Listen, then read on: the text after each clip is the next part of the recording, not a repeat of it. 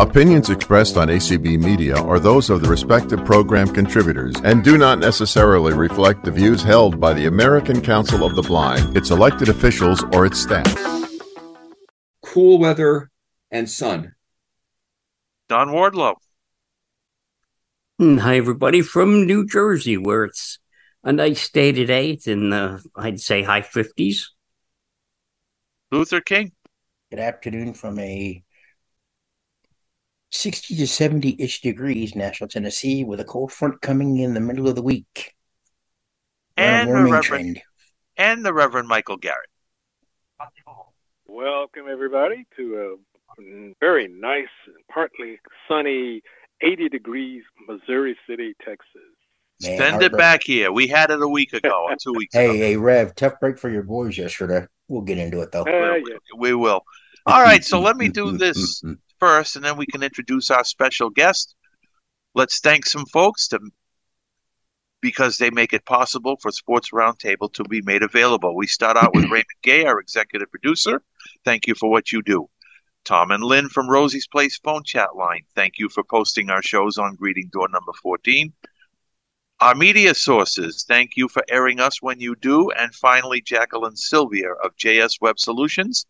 Thank you very much for archiving our shows. If you want to hear them, go to www.brancoevents.com.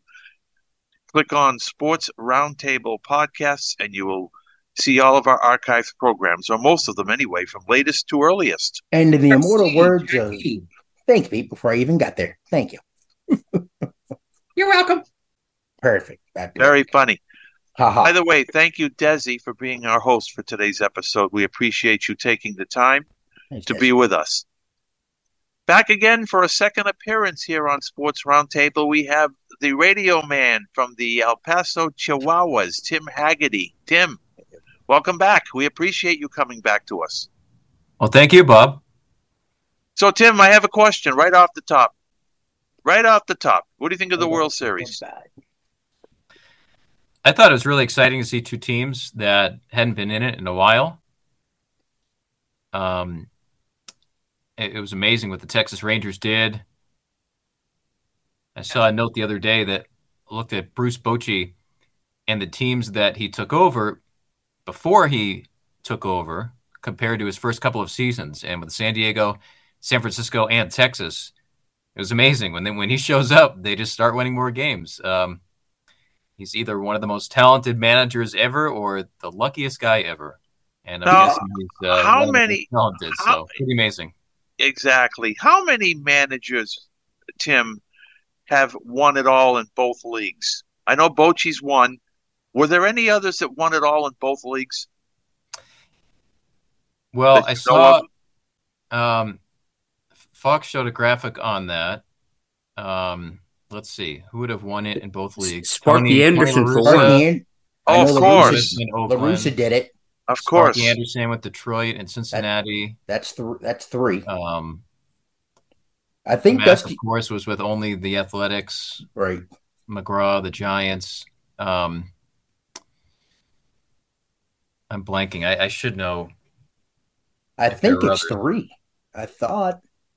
At least it's off the top of my head that I know of. We got the top three: Bochy, La Russa, and Anderson. That's three. That's three, and that's hard to do. I mean, that's really hard to do. But I do want to piggyback off of something here, though. What are your thoughts on Greg of Stephen Vogt being the new hire for Cleveland? Greg Counsell basically making a lateral move to go from the Brewers to the Cubs since he was a free agent. He stays in the same division. And then the other managerial hire, I think, for the Mets. Carlos Mendoza, the Yankees bench coach. Yeah. Who do you think has a better shot with their new managerial hire? I know we're still a long way off before spring training gets here. But I'm thinking it's going to be Counsell with the Cubs because he's already got a decently made roster with talent already if he doesn't mess it up. I look forward to some sort of detailed write-up about how today happened. I mean, I was sitting there at lunch just flipping through articles and social media, and it was like, 3 different teams broke news sources say this person will become their manager in a couple of hours. Yeah. Mark And Feinstein was the biggest one from the Athletic. and I remember just John Heyman on MLB Network, his tweet that said Counsell is expected to make his choice today on which teams he wants to manage. Imagine being that level. I mean, these jobs are so hard to get. It's so hard for these people to even get an interview for a major league managing position. Exactly. Counsell's at a position where he can pick which team he wants to manage. And his contract ended last Wednesday, if I'm right, because I remember listening to 97.3, the game out of Milwaukee, the home of the Packers, and they're like, Craig Counsell's contract is over, I think, like that next day. And I'm like, oh my God, he's going to be a free agent. The Cubs are going to give him $40 million over 5 years. Oh, he's going to earn every penny of it. I was going to say, you can't call that a lateral move, not when his bank account goes from $4 million a year to $8 million. That's not lateral. But the reason why I said it was lateral, guys, is he's staying in the same division. And for me, it just feels like, isn't this like basically tell Milwaukee to go shove it? Because it seems like Milwaukee, it feels like to me they're kind of the MLB version of the Arizona Cardinals and a few teams that want to tank. They're cheap. Or they don't want to pay their guys. I saw a report that Craig Counsell, as a player, was very involved with the players' union. He sees that as an important perspective in the game, and that he wanted to raise the bar on managers' salaries. There are NFL coaches that are getting $10, $15 million or more a year. That was not the case in baseball. I mean, baseball managers were making less than just about all of their players. Mm-hmm. And I suspect that it was not anything to show disrespect of Milwaukee. He grew up there. He played there. He's managed there to great success. His father worked for the Brewers. I would suspect emotionally it was a hard thing for him to do, to leave. He's from there. And from what I understand, will continue to live there. So I think maybe he had that players' union mentality when it comes to now looking to help out not only himself, but future managers, and saw that the salary was something that could help not just him, but his entire field. I'm curious, Don, you may know this, and of course, Tim, you might too. The Mets hire the bench coach of the Yankees. Mendoza. Yeah. Mendoza. I don't know much about the Yankees, but I don't know why anyone would want to hire anybody from the Yankees. I didn't even know who Mendoza was. Given the Yankees' track history over the past couple of years. He's been a long-term coach with the Yankee organization. Yep. One of his stops was Charleston, South Carolina, which was my last stop. Yeah, my last stop in the baseball world. Only I left about 10 years before he ever showed up. But still, long-term, just because the Yankees have done poorly the last few years doesn't mean all their coaches are no good. Their manager and GM, yes, neither of them are worth the Chinese nickel. But Carlos Mendoza very well might be good. Who knows until we won't know at least 2 or 3 years down the road. At least. I guess my question to anybody who I've never heard of this guy before, it doesn't mean anything. I don't follow the Yankees very closely, but I wonder what prompted the Mets to bring him on. Probably a change. My guess is a change of scenery and probably wanting to see, instead of going, analytics with the Mets or whatever they're doing, maybe it's a change of scenery for him where he can finally maybe set down some roots and actually see what he can do as a manager. Well, the Mets underachieved last year. Don and Tim, would it have anything to do with possibly relationships? Maybe he had a good relationship with some of the Mets good point. higher ups. Good point. I know he's become a hot name this winter. I saw him connected to Cleveland. The San Diego Union Tribune listed 4 finalists to be the Padres' new manager. He was one of them there. He interviewed with the Mets. I think that sometimes there's trends where you get a hot name, somebody who has everything that you want, ability to run a game while it's taking place, to prepare for it before the game happens, to communicate with people, to be able to communicate to the media. And this is years ago, but it just comes to mind when I was broadcasting for the Portland Beavers, 2009. The manager was Randy Reddy, and Randy Reddy, you guys probably remember him as a player. Sure. He managed with the interviewed with the Houston Astros to be their manager. the Seattle Mariners were looking for a manager. Reports were that Reddy was talking to the Astros, and they said, well, maybe we should talk to this guy. They contacted him too. So I think that happens. I think there was a window. The bench coach in Houston, Espada, has had more than 5 major league managing interviews over the past handful of years. I think sometimes when you interview with one team, it puts you on the map for others. This kind of feels like what Eric Bieniemy's dealing with the Commanders. They want him, to interview for the job, for a head coaching gig, but they say he's so bad at interviews that basically the only thing he can get is a coordinator's job. I wonder at what point do we just say, okay, can he do it?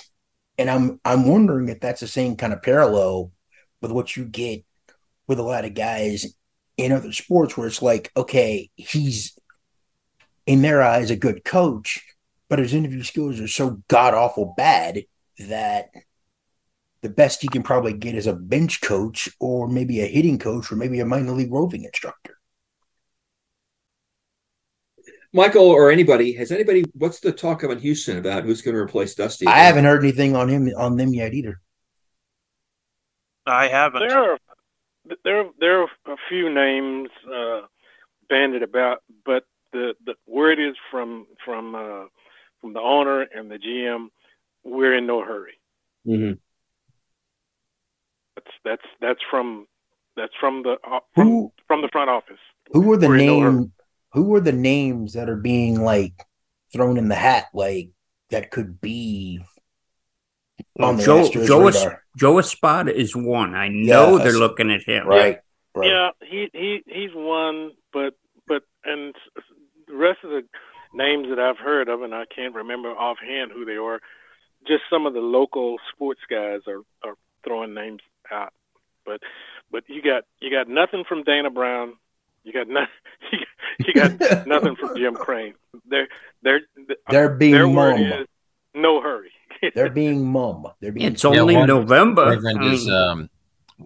One I read from Jason Bristol, a TV reporter there in Houston, is that Ron Washington's name has come up. Oh, I hope he gets another chance. Managed in the past, knows Dana Brown well from Atlanta. That would be an interesting fit. I really hope Wash gets another chance at it because the way it ended at Texas, I really hope he gets another chance at it. Well, congratulations to Texas. Didn't he have some illness or something? Was that? I don't remember. It may have been. You might be right. There was some story. That came out. You might be right because I remember he had to step away from ball for a while. Right. I thought it was an injury. I mean, some sort of illness. You might be right because I remember him in the third base coaching box with the Snit and the Braves for the last couple of years when he made his return back to baseball. Yeah, so I guess we should congratulate. We sort of did already, but I was personally surprised that Texas swept the 3 games. Remember we talked to our guest about that. What was it, last week? And I said whoever won 2 out of 3 in Arizona would win the series. I didn't think it would end on a Wednesday. 3 out of 3 sweep. They go 9-0 on the road. Try 11-0. 11-0 on the road. That's crazy. 11-0. That doesn't happen. I told you guys that's a really good hitting team. That's just a gritty bunch all the way around. They just need a better bullpen. Hey, it didn't hurt them this time. Oh, it didn't. It didn't. In fact, and their starting pitching was good. I mean, none of those. Nathan Eovaldi was pretty doggone good himself. Why can't we get players like him? Right. I think you had him actually. As a Red Sox fan, I know, but that's an old expression, Don. You've heard it before. When your guy leaves, they talk about him. Well, don't we always say, "Why can't we?" Yeah, why can't we have? Well, you had him until you let him go, you dimwits. And Heim let him go. By the way, Greg Breslow is the new GM for the Red Sox. Yeah, I heard that. I mean, Capper said something about it on Facebook about a week ago, and I'm like, dang. And guys, what happened on Wednesday? Not Wednesday, Tuesday, game 4. Yeah. Let that be a lesson to all World Series managers. Do not throw a bullpen game in the Dear World God, no. Series. That was embarrassing. You got that right. That's why that was Tampa Bay embarrassing. never wins. That was such a travesty. I'm sitting there listening to Schulte in his final broadcast, and I'm like, what? Excuse my French here. What the hell are the Diamondbacks doing? You have no starter after your best top 3 starters? Right. And I'm like, what the ish? Arizona's already screwed because you've already had to use like 3 or 4 arms out of that pin, and now you're gonna have your arms throw again. Like, right, and now I know this will never happen, because it makes too much sense. You can't. They should, but you can't. You can't throw a bullpen game, right? But you can't make a list ahead of time. These 4 guys, Joe, Jack, Bill, and Charlie, will be the 4 starters, period. There will be no 5th starter. And of course, that won't happen because it makes too much sense. Strictly for the World Series now. I don't mean for the regular season. You got to have all the starters in the world. This should be for every one of them because if you really want to know the truth about it, I think that's why a lot of team starters get burnt out before we get to July. You can tell the guys that are shot by the time you get to June. Tim knows this probably firsthand better than anybody.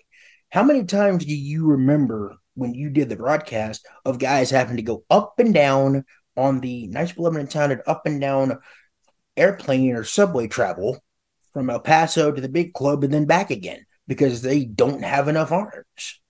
Ask the Tampa Bay Rays about that one. Tim at the minor league level knows this probably better than anybody else because he's seen a lot of them go up. How about it, Tim? Yeah, there was an El Paso reliever a couple of years ago, Kevin Quackenbush, who was brought up to the majors 14 times in 1 year. 14 times. That's insane. Yeah, with the and for listeners who don't know, and fill me in, your El Paso Chihuahuas, the big team is who? San Diego, another team without a manager. Thank you. Thank you. It'd be interesting. I'm older, and I do have some problems remembering these things. Speaking El Paso AAA is, and the major is San Diego. Luther, go for it, Luther. Speaking of the Padres' former manager, how do you think he's going to do with the San Francisco Giants? He's got a great track record. Obviously, he's so well respected that he continues to be a hot candidate for these jobs. You think back to when he was managing Seattle and then Arizona. The list goes on. Oakland, of course, his longest tenure. And then San Diego. They had a disappointing year this year, but made it all the way to the National League Championship Series last year. Talking about Melvin? And yes, yeah. And, it's interesting. We talk about the World Series. The Diamondbacks became one of the stories of baseball, unexpectedly making it to the World Series without a roster full of star players. But then the storyline was that the San Diego Padres had such a disappointing year. They cut ties with the manager and let him go join the Giants. And all of those themes are well-deserved. There's a What rumor I love about baseball is that the Arizona Diamondbacks won 2 more games than the Padres this year. 2. That was the difference. 94-68 to 92-70. It's just, and again, both of those things are deserved. Arizona made it all the way to the World Series, and San Diego, with a roster full of stars, didn't make it to the playoffs, and that was disappointing. But to me, that's what I love about baseball, is that there's so many games, so many innings, but at the end of the year, for the most part, these divisions come down to just a couple of games. As Bill Parcells always says, your record basically says you are what your record says you are. And Tim, have you heard a rumor that San Diego wants to trade Soto as a salary dump? I read that in The Athletic that they'd like to lower the payroll compared to what it was at this year. Still has an entire season left. I'd be surprised. They're keeping much of that core together. I would assume they're going to do whatever it takes to get back to the playoffs this year. If, hypothetically, they weren't in the race in July, I think that would become a huge story, but we'll see. What do you think? The talk is to trade him to my Yankees, and the thing is, My Yankees already have a Juan Soto. His name is Giancarlo Stanton. Why in the world do you want two of those on the same team? Guys who are underwhelming at best. Well, for one, at second base, there is an answer to your question, Don. Because who is the general manager of the Yankees? Hal Steinbrenner. Cashman, Cashman shouldn't be, but he is. Yeah, he shouldn't be. And by the way, I can see the Yankees making a trade like that. It's in character. If my math is right, isn't Soto still in his? Isn't he still in his prime, like in his 20s? He's about 27. That's what I'm saying. That's the amazing thing, Don. Is a couple of weeks ago, Juan Soto turned 25. 25. There you go. He was. My God. He was exactly. I thought the same thing. He was in the major leagues at 19 years old. Yeah. And even though, his 275 batting average isn't stunning, he gets on base a lot. He led the major leagues in walks. He has a .410 on base percentage. And I think a left-handed hitter at Yankee Stadium, there would be a lot to like there. And with that short porch, he can hit that short porch easy. And he's younger and probably gonna. And if you can, get what's left of his contract and maybe add some more years to it, but knock the cap down a little bit, you can keep a Soto and maybe have Giancarlo come off the bench instead of actually start. Well, that depends on where you want to. Yeah, that too. Soto's agent is Scott Boras, and he's famous for wanting to go to free agency, and Soto has just 1 year remaining. Yes, he does. It's a high salary because of arbitration. Might make close to $30 million this year on a 1 year deal, but after that becomes a free agent. And you talk about a guy who's 26, who is an all-star, who's getting on base more often than anyone in baseball. That's going to be a huge contract this time next year. And Shohei Ohtani right now is the hot thing right now in the market right now too. What's he going to get? What team's going to offer him the most to maybe leave the LA Angel of Anaheim? Fort Knox. Somebody will give him Fort Knox. Back up the Brinks truck, boys. Well, he's not going to pitch the first year, so the contract won't be as valuable. Right. I'd be very cautious about him because of he's got some really tough injuries right now. So, well, with his arm, with his elbow, I'd be very cautious. Very cautious. But would you may not get as much? Would you consider for anybody, including Tim, if you got Shohei Ohtani as a hitter, not a pitcher, would you consider the contract then? Or would he basically tell his agent, hey, I have to do both pitching and hitting in order to make this work? Would you take? I know when he came to Major League Baseball, from what I understand, he absolutely wanted to do both. As you guys just described, obviously he can't pitch right away, but I would guess long-term he wants to continue to do that. A scout told me a couple of years ago that the Padres, during the bidding process, really wanted to become a candidate for Ohtani, but he didn't want to go to a team that didn't have the DH. And that was before there was a universal DH when he first came over. And the Padres at that time had their pitchers batting. There was no DH. So at least as of the time that he was coming to the United States to play Major League Baseball, that was a priority. So I would say once his right arm gets back that he could do what he was doing with the Angels. But how long do you think it would take him to get, back? Because I've heard for getting that type of surgery, from what I've heard from, some broadcasters and other things like that, it at least takes a good year and a half to get back to where you, at least to somewhat where you were. Tommy John, yeah. Yeah, that's what I've heard. And this is his second one, no less. Is it a second one? Second one. He had one in either 18 or 19. Oh, wow. I didn't even know he had one in 18 or 19. I didn't remember that. I'd forgotten about it. I mean, I didn't even know. I didn't even know about it until you just mentioned it. So, Tim, I have a question for you. Obviously your play-by-play season ended a while back. What do you do? During the off season? What's a typical day, or what kinds of things are you sort of doing to prepare? Are you taking a break for spring? So I'm a full-time employee of the team. It's a great front office staff here, great bosses. It's a good setup. And there's a number of different tasks away from the broadcast. I'm the media relations manager. So during the season, there's a lot of incoming items, media requests. We do daily stat packs and rosters and game notes. There's questions from the coaching staff when they need certain things prepared. During the off season, I also work in corporate sales. So meeting with businesses here in El Paso about a broadcast spot or about other advertising that we have around the stadium.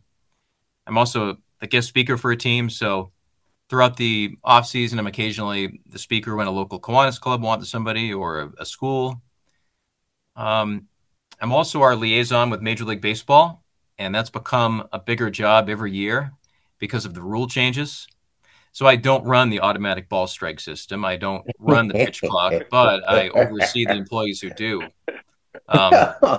Which, by the way, when people joke about robot umpires and they think that they're replacing, they're taking away jobs, it is absolutely not true. There are more employees in AAA ballparks than there ever have been because of how many different people are required to run the automatic ball strike system. So, my goodness. Yeah, I'm also our liaison on that. So I'm on the receiving end of emails when there's updates, when there's equipment that's coming in. So, yeah, during a homestand, I'm broadcasting games, but also overseeing a handful of other employees.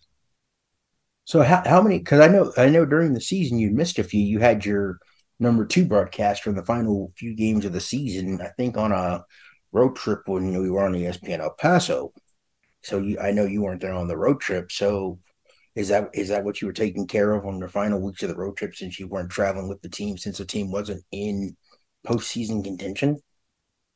Well, thanks for listening, Luther. And I don't like to miss games. That is rare that I miss games. But my college, Vermont State University, kindly inducted me into their Hall of Fame. Congratulations. Thank you. Congratulations. Marvelous. Well done. All right. Thank you. Well done. Appreciate that. And the ceremony took place during the Chihuahuas final road trip. So I decided to fly back to Vermont. So that was kind of unusual, listening to your team's games, on your mobile app when you're sitting in a hotel in Vermont. But I bet. it was great. It was very nice of them to think of me, and I was really glad that I did that. And sometimes during the season, we think, my wife and I have a young son, and the analogy I use is it's that first time you're leaving your son with a babysitter. You're thinking, is everything going to go okay? And then you just realize it's fine. It's fine. Don't worry. You can leave. Oh, my. And everything was fine. So I was really glad that I did that. Where is Vermont State? I know about the University of Vermont. I never heard of Vermont State. If you've ever heard of Linden State College, that merged with another college in Vermont, and they renamed it Vermont State University. It's in Lyndonville. Really? It's up near the border. It's 40 minutes from Canada. It's in Vermont's most rural area, the northeast part, near Canada and near New Hampshire. So it was freezing, but I bet it was also a great broadcast experience because it was in such a rural area. I was able to get a job at a radio station, and I was covering news events. I was writing scripts. I was doing play-by-play of local high school events, was able to do some TV reporting for the CBS affiliate there. So looking back, it was great that it was in such a rural area because I was able to get airtime when I was 19 and 20, whereas at a bigger city, I wouldn't have been able to do that. You think So how did you get, without going into enormous detail, how did you get from northern Vermont to southern Texas? Yes, I went from one border to the other. So while at college, I found out about the winter meetings, and I thought I had a scoop. I thought I was going to go there and just be a free agent, and teams were going to be making me offers left and right. Back then, you didn't have links yet. You used a CD for your demo, and I had this bag full of CDs and resumes, and I had my Baseball America directory. And I walked into the winter meetings, and I saw about 100 guys who looked exactly like me, hunting for 4 jobs. There were 4 teams looking for broadcasters. But I was lucky. I got the job with Idaho Falls, the Chuckers, the Royals affiliate. The Chuckers. And from there was the broadcaster 3 years at Mobile in the Southern League. The Bay Bears? Don and I have talked about the Southern League before. The Bay Bears. And exactly. From there, I was one of 2 broadcasters at Portland, Oregon. Rich Burke, my broadcast partner, continues to do really big work. He's filled in on the Portland Trailblazers recently, Pac-12 Network college events, has done the Olympics. He was my broadcast partner there.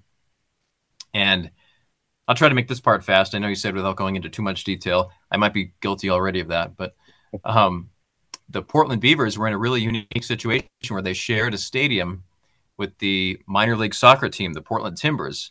And the Timbers soccer team was very well supported, and they wanted to get Major League Soccer there. Major League Soccer said you can't share the stadium anymore. And when plans A, B, and C all fell through for a new baseball stadium for the Portland Beavers, the Padres AAA team didn't have a home. So they went to Tucson for 3 years as the Tucson Padres, as the long-term plans were being sorted out. And El Paso's ownership and city came through and built this awesome, beautiful stadium in downtown El Paso. So, yeah, I was broadcasting for the Padres AAA team in 3 different cities, and it all worked out. So I have another question. Your story about Portland efforts to build a stadium for a baseball team falling through. I assume this has something to do with the controversy of how much money, if any, do cities get from building stadiums or subsidizing stadiums for teams? And the research I'm aware of is that the answer generally is not much, if anything. They lose money.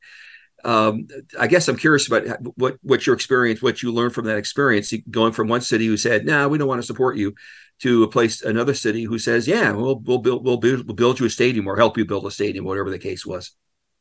Well, I'd say that El Paso, it's just been amazing. It was done via a hotel tax and also contributions. Our ownership is all local business people, and it's been tremendous. New businesses are popping up downtown. If you look at downtown El Paso 10 years ago when I moved here compared to now, it's a big difference for the better.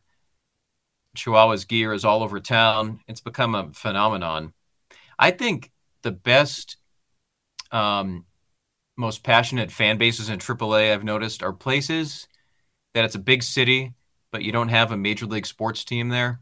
For example, I don't mean to name names. These are great places. But for example, I've called games on the road in Las Vegas or Nashville, and it's very exciting being in big cities like that.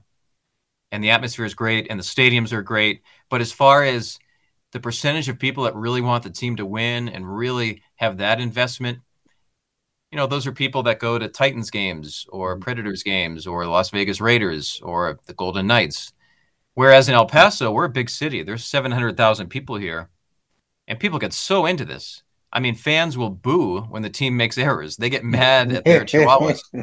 This is not a place where they only come out for the fireworks and the hot dogs and the promotions. Of course, we do that.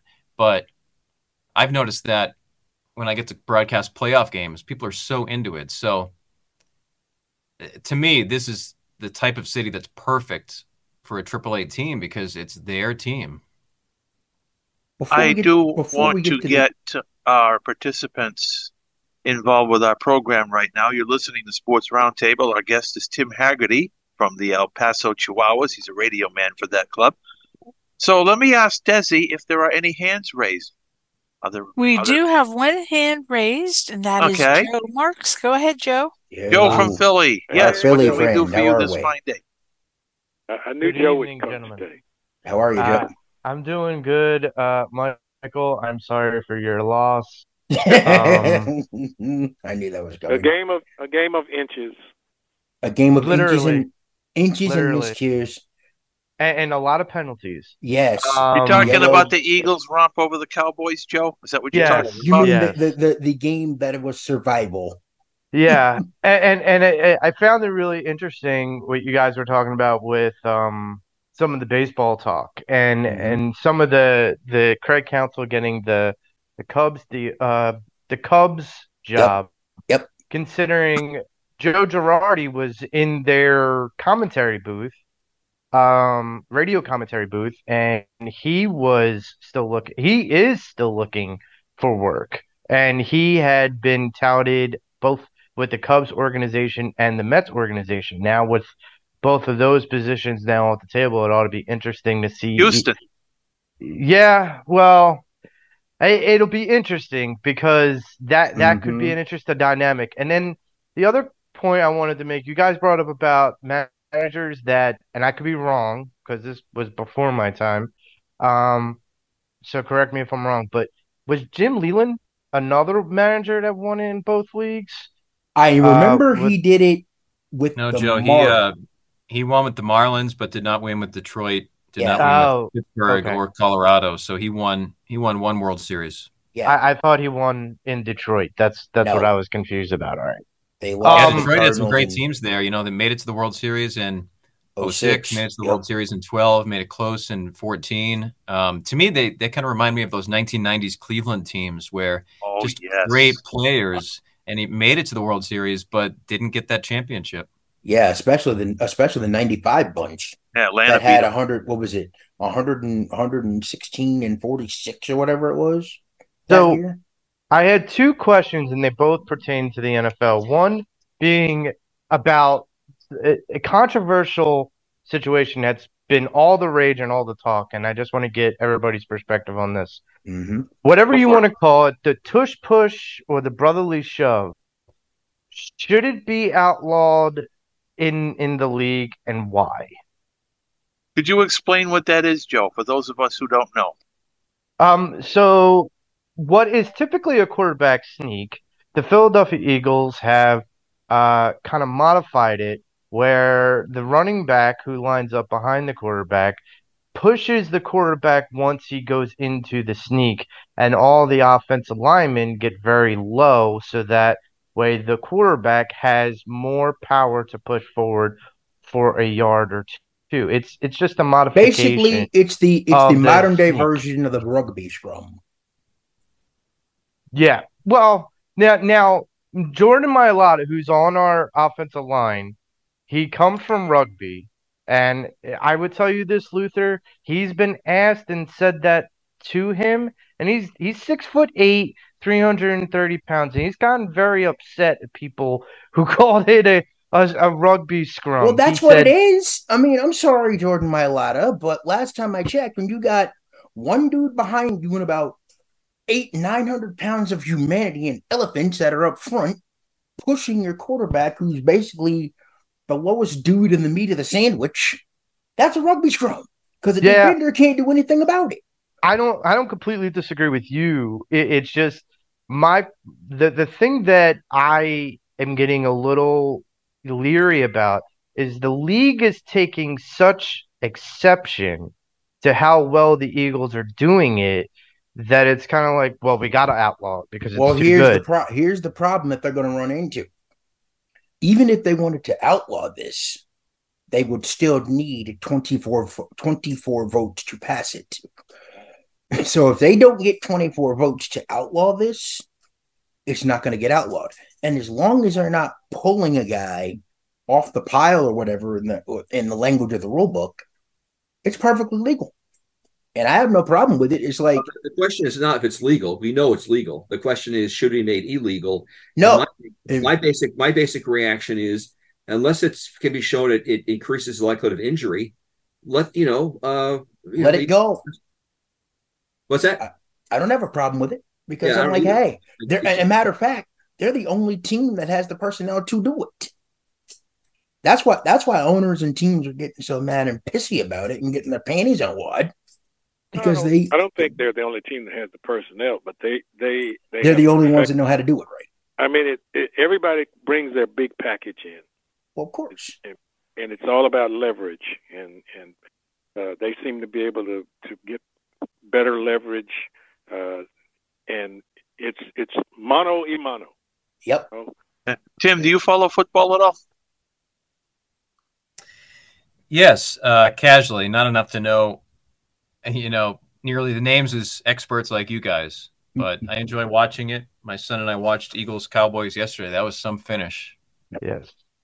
So, speaking of that finish, the question I was asking myself is, who wants to actually win the game?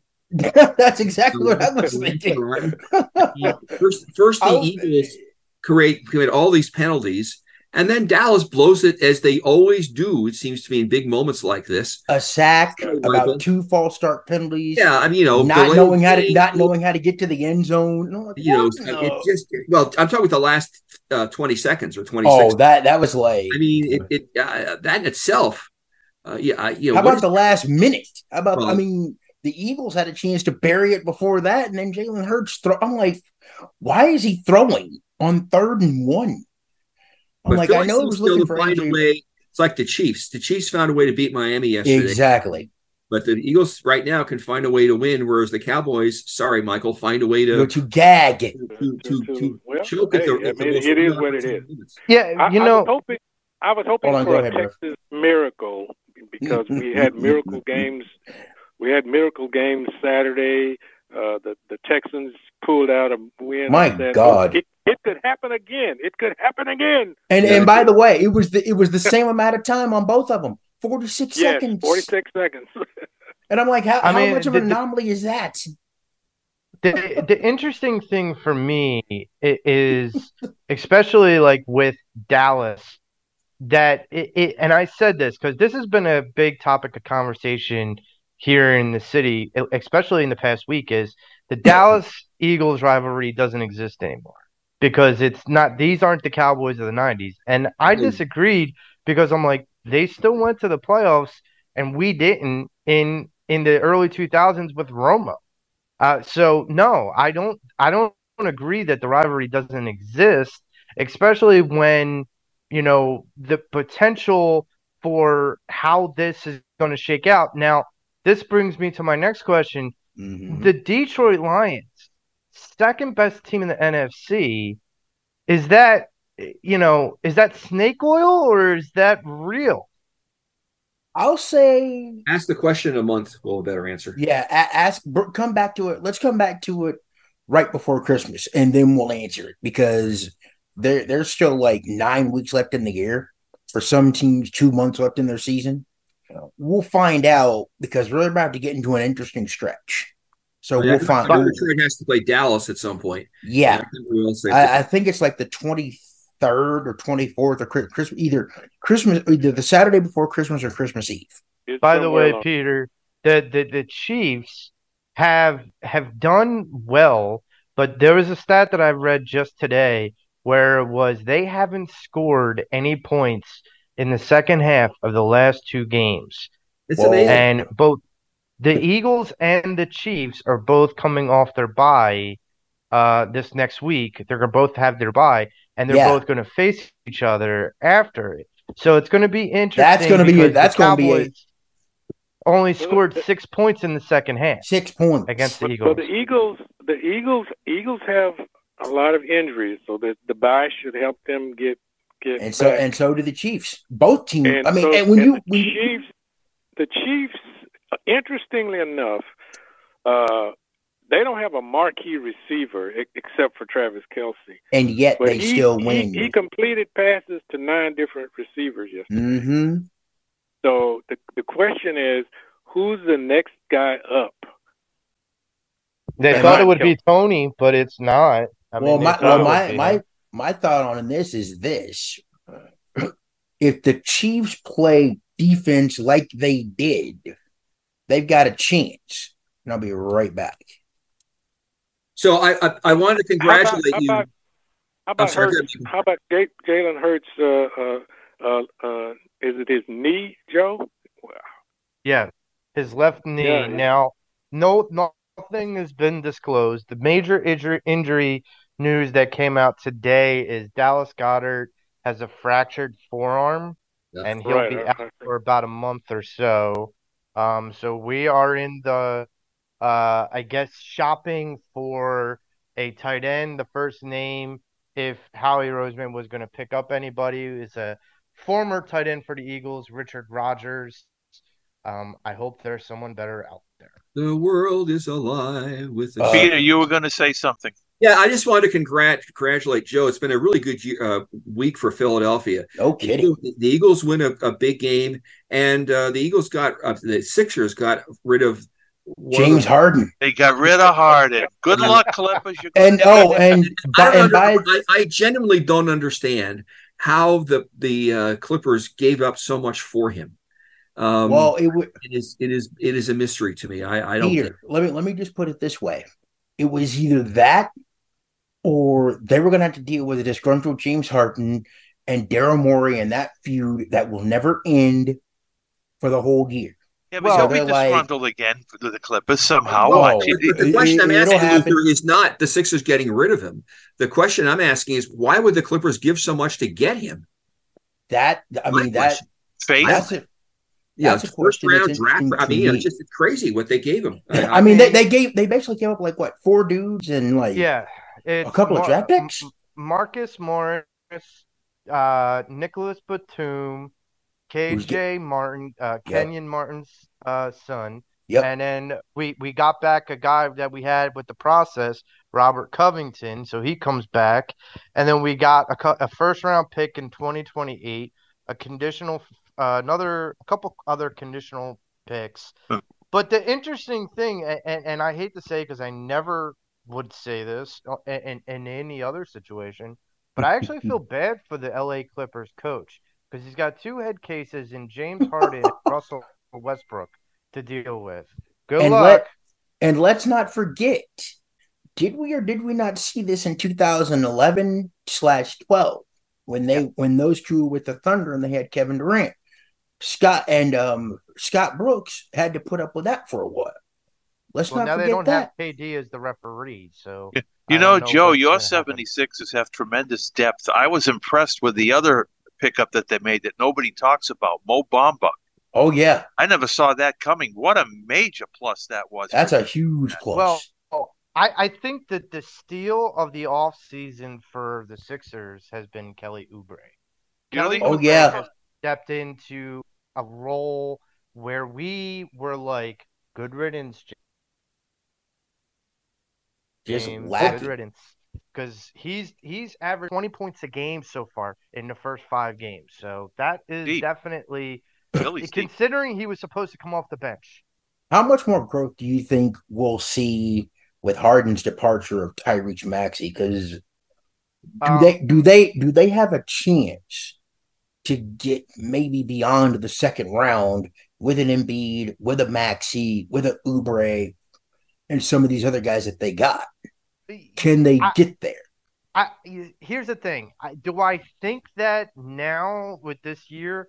No, I don't. But I do think Maxey's going to take a very big leap forward. I think all-stars in his future. Definitely. I think even the potential for a scoring title could be in the future. Maybe not this year, but this kid's got a bright future. And I would tell you guys this: keep an eye on the transaction wire because the Sixers aren't done. We still have Tobias Harris. We still have other pieces that we could trade.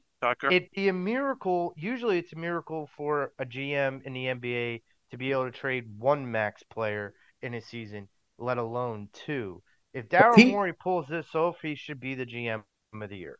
I think PJ Tucker's going to have a role with that team defensively. I think PJ Tucker's got a chance to have a nice role on that squad defensively.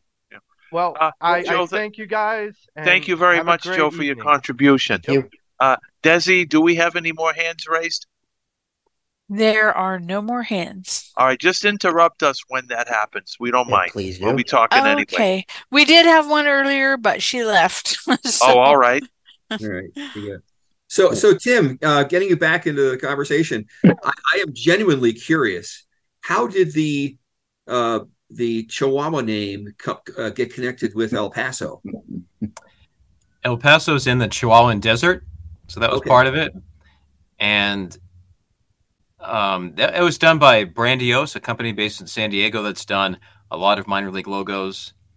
And they came through. The logos are really cool. There's an EP logo for El Paso on some of the caps, and they have a star in the middle of the P letter, and there's a star in the mountain, a local site here that's become quite famous on the side of the Franklin Mountains. So the logos really have a local flair to them.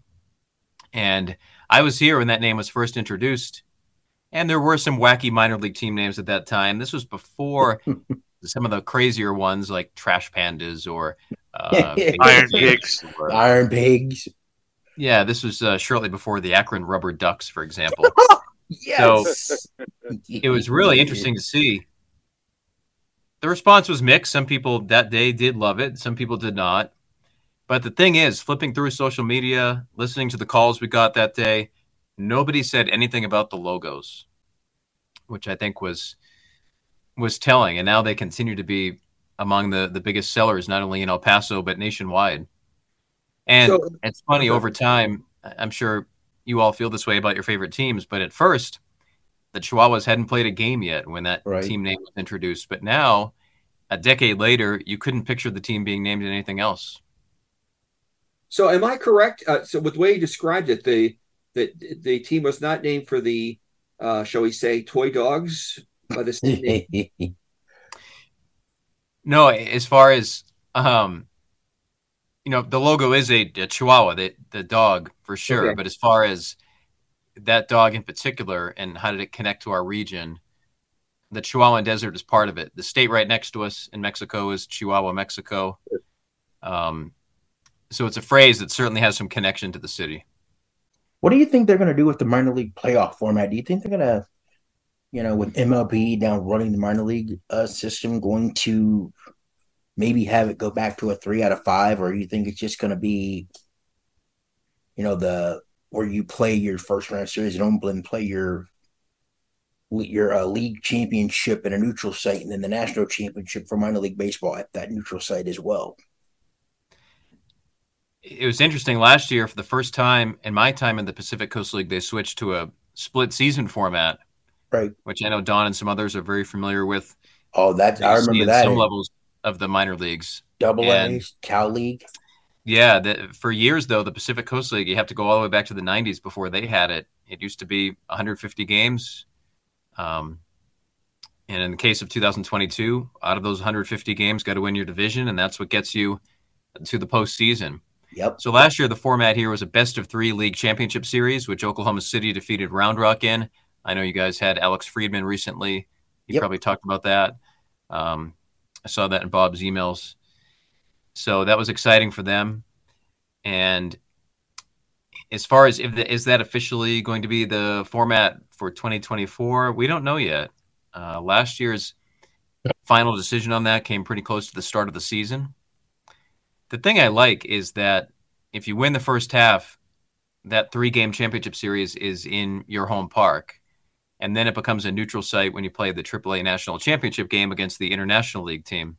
Yep. But I love now that teams can get back to hosting postseason games in their ballpark. Exactly. Because in El Paso, they've become so popular, so raucous. Just some of my most favorite memories here in El Paso are calling home playoff games. That maybe this season we'll have a chance to do that again here in El Paso.